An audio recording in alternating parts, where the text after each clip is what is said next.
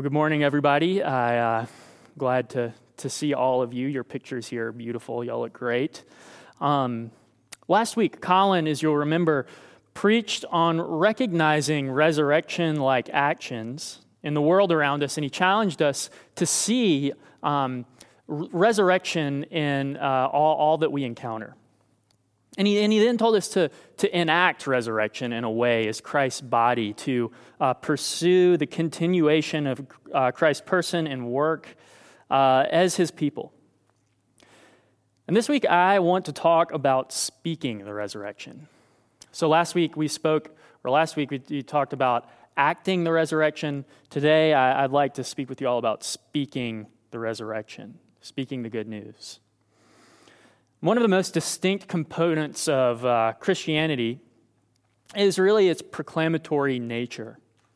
Christianity has always been a preachy religion, and all of those who have been frustrated by this part of our faith, they've actually gotten it exactly right. Ultimately, of course, our words should live out the integrity of our own actions, but first, we are a people who cannot stop speaking about what Jesus has done, even in the midst of our moral failures, of our greed, of our lack of faith, and of our brokenness. Christians do have something to say. And even though we don't always wear it well, it is nonetheless our calling, and it's inevitable. My very first internship as a aspiring clergy person was at a church. It was outside of Charleston. And that summer, there was this terrible boating accident. There were some high schoolers who were out on the water enjoying the beauty of the day. And as they were going along, there was a hidden sandbar that was just below the surface. And they hit it. And one boy from the church died. And I was in my mentor's office when we found out about this. The secretary came in and told us all that had happened. She said, "The family would like for you to preach at the funeral." My mentor, Rob, said he'd had plans that weekend, but of course he would do it, of course. She left, and then I turned to him and said, "Rob, I'm so sorry. You got to figure out something to say for this kind of thing." And he turned to me and he immediately said something I will never forget. He said, "I do not have to figure out something to say. I get to say something. Because we are the only ones who have something to say right now." And he was exactly right. Christians have something to say because Easter has given us something to say. That's exactly why Martin Luther called the church famously a mouth house. We are preachy and we cannot help it because it's built into the heart of who we are. And our readings today tell us all about this. In the gospel reading we have, which is the longest account of the resurrection appearances, Jesus reveals himself to the disciples in the town of Emmaus, and they immediately travel in the middle of the night, it says, back to Jerusalem 7 miles away to be with the others so that they can tell them what they've seen. Because they had to tell others what they'd seen. They couldn't keep it in. And then the Acts reading continues this. Remember, this is after Peter has reconciled with Jesus, whom he's betrayed, and he's charged to take care of the other disciples. And they're all back in Jerusalem. Jesus miraculously ascends into heaven. The Spirit descends and the day of Pentecost happens. And all of the people in Jerusalem have no idea what's going on. What happened to Jesus' body? What are these reports of him being alive? Why are all of these people speaking in different languages?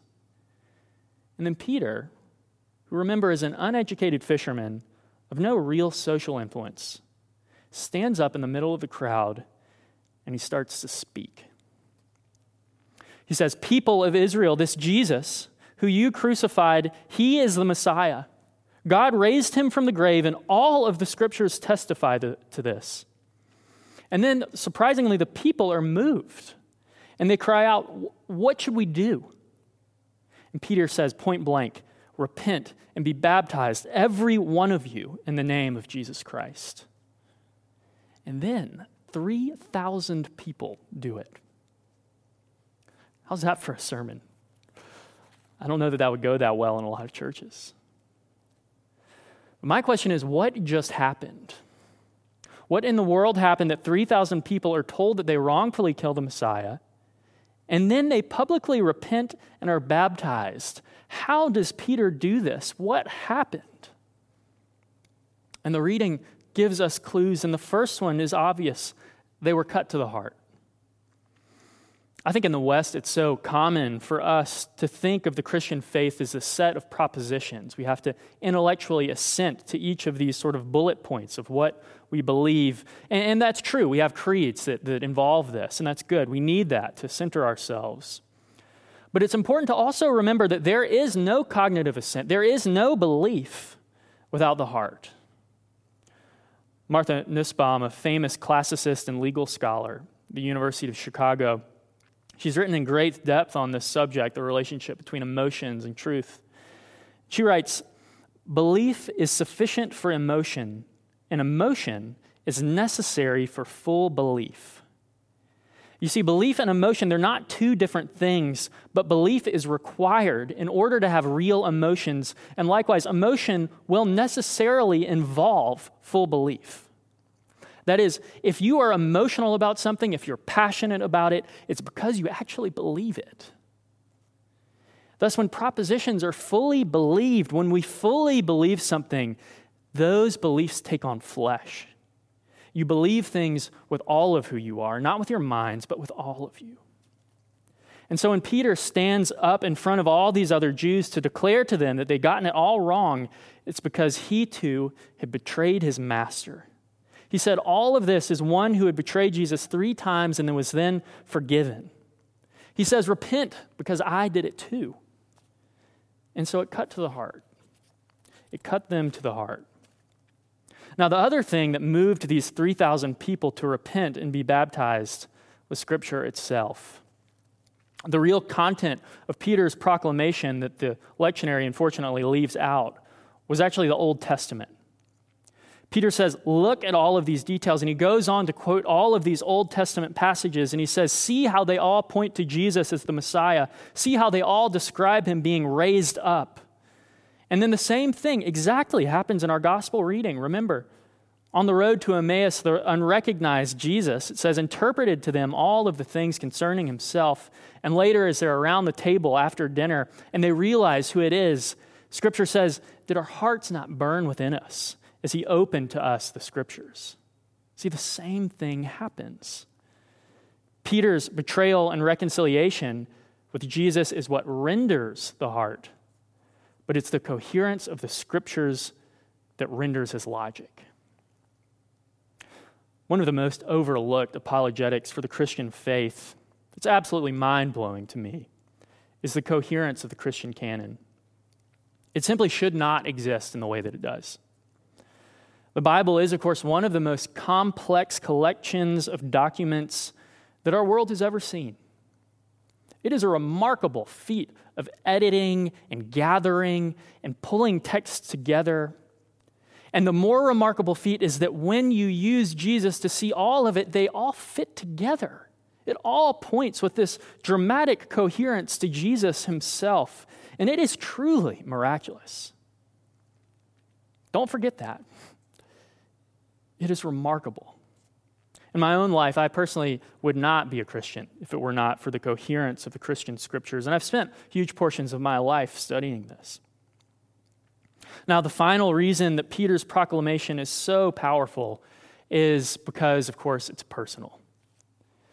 Peter was in some ways Jesus' closest disciple. Peter, of course, spent 3 years with Jesus. He left his job. He left his home. He spent all of these countless days walking with Jesus, eating with him, listening to him. And so when Peter stood up to speak, he wasn't explaining an idea. He was using Scripture to tell people about someone that he loved. And that's a fundamental point about Christian proclamation. Christian proclamation is primarily about telling people of a person. Of course, Christianity, as all of us know, is a missionary religion, and that has received some criticism, of course. But it's not a missionary religion because I'm right and you're wrong. It's a missionary religion because we've seen the redemptive work of God in person on display in the love of Christ and in the power of his resurrection, and so we have something to say. There's a great illustration of this in Dante's Purgatorio. It's this part where Dante meets this childhood friend he hasn't seen in years and years, and they take a while to catch up. They're talking. And then the friend basically asks, wait, are you the one who wrote all of these famous poems? Dante replies, yes. He says, I am one who, when love breathes in me, takes note. And in whatever way he dictates within, that way I signify. I am one who, when love breathes in me, takes note. You see, Christian proclamation isn't about proving people wrong. It's not about being right. It's about being filled up. It's about being overflowing with God's love. It's about issuing forth the breath of God. It's just like, as Peter says in a few chapters after our Acts reading, he's in front of a bunch of religious authorities again, and he says, whether it is right or not to obey you, I don't know. You will have to judge.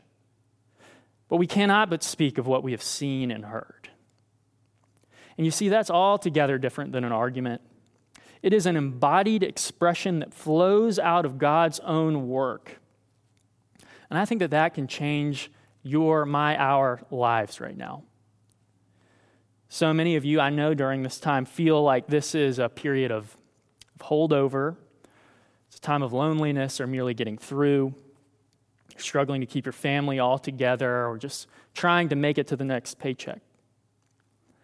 But that is not what this time is. This time, counterintuitive to everything this world might tell you, is a time to be filled.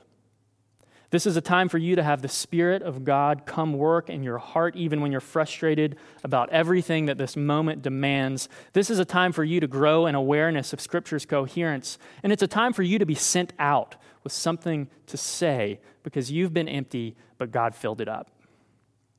This is the time for you to become the kind of person that God uses to speak. In closing, some of you might remember a story in the news about a year ago. There was this young man named John Chow. He was a missionary in his mid-20s, and he decided that he wanted to reach out to the Sentinelese people. The Sentinelese are a remote tribe off the coast of India, and they are still one of the last truly isolated people groups in the world. They have no interest in human contact with the outside world, and when people inadvertently end up on their island, they are usually killed. So Chow spent years preparing for this. He went through quarantine, he received vaccinations, he learned languages, he went through a missionary agency that trained him.